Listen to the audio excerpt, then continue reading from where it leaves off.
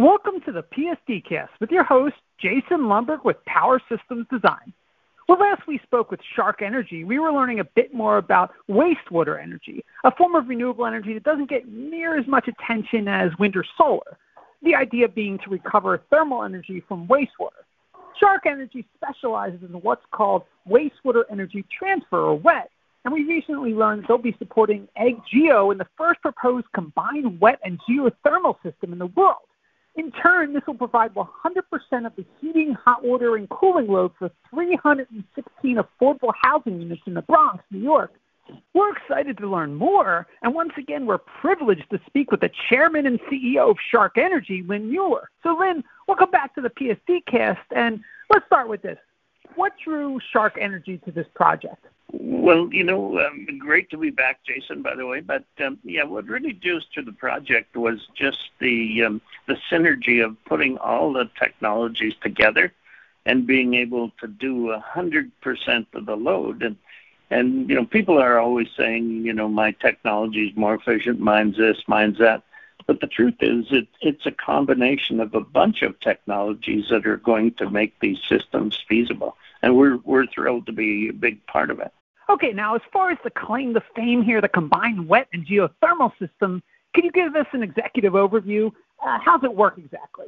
Yep. So what I think people over the last 100 years or so have kind of concluded is that the same system to heat the building has to produce the hot water. Well, it doesn't. Like, they're completely separate loads. So Shark is really good at producing the domestic hot water and by gathering the heat back from the leaving wastewater.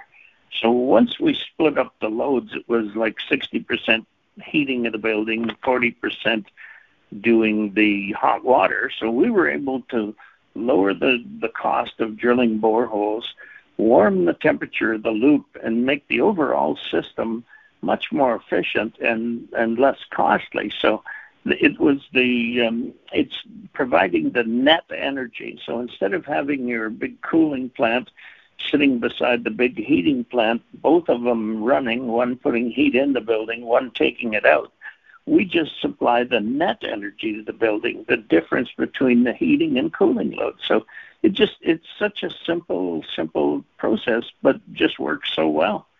That sounds good. Now, for those who don't know, what's the Empire Building Challenge? Well, it was part of the initiative there by the New York City to decarbonize buildings by 40% by 2030.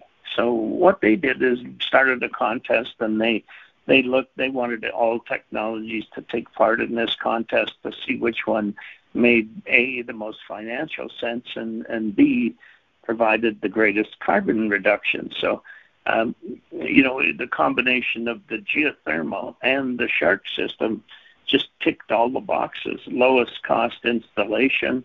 By reducing the number of boreholes by 45%, there was plenty of physical space on the site to drill the boreholes.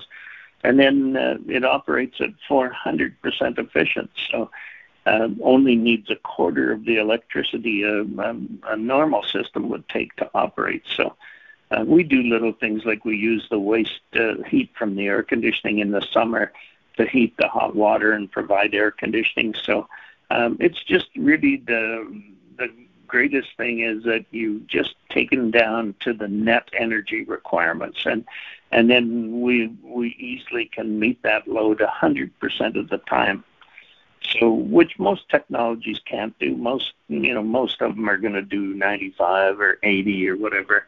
So we're able to take 100% of that load and deal with it and decarbonize it. Like the whole system is decarbonized. So it's a real, and it's social housing. The people in there will pay less for their utilities now with this system.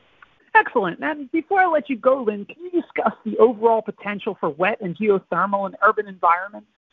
Well, yeah, I sure can. And we are really, really excited that Jay and his team worked with us to do this. So I think it can go, in any building you've got some open space where you can drill some loops.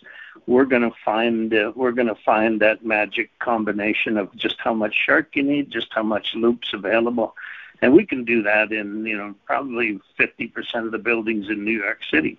There's some where they just don't have the available land space to drill boreholes, so for those we'll tie on to the city sewer line to do that. So it just makes both systems more efficient. So the fact we got to work with Jay and his team, Nick there is one of the brightest guys ever, and we really worked out the right combination for energy efficiency.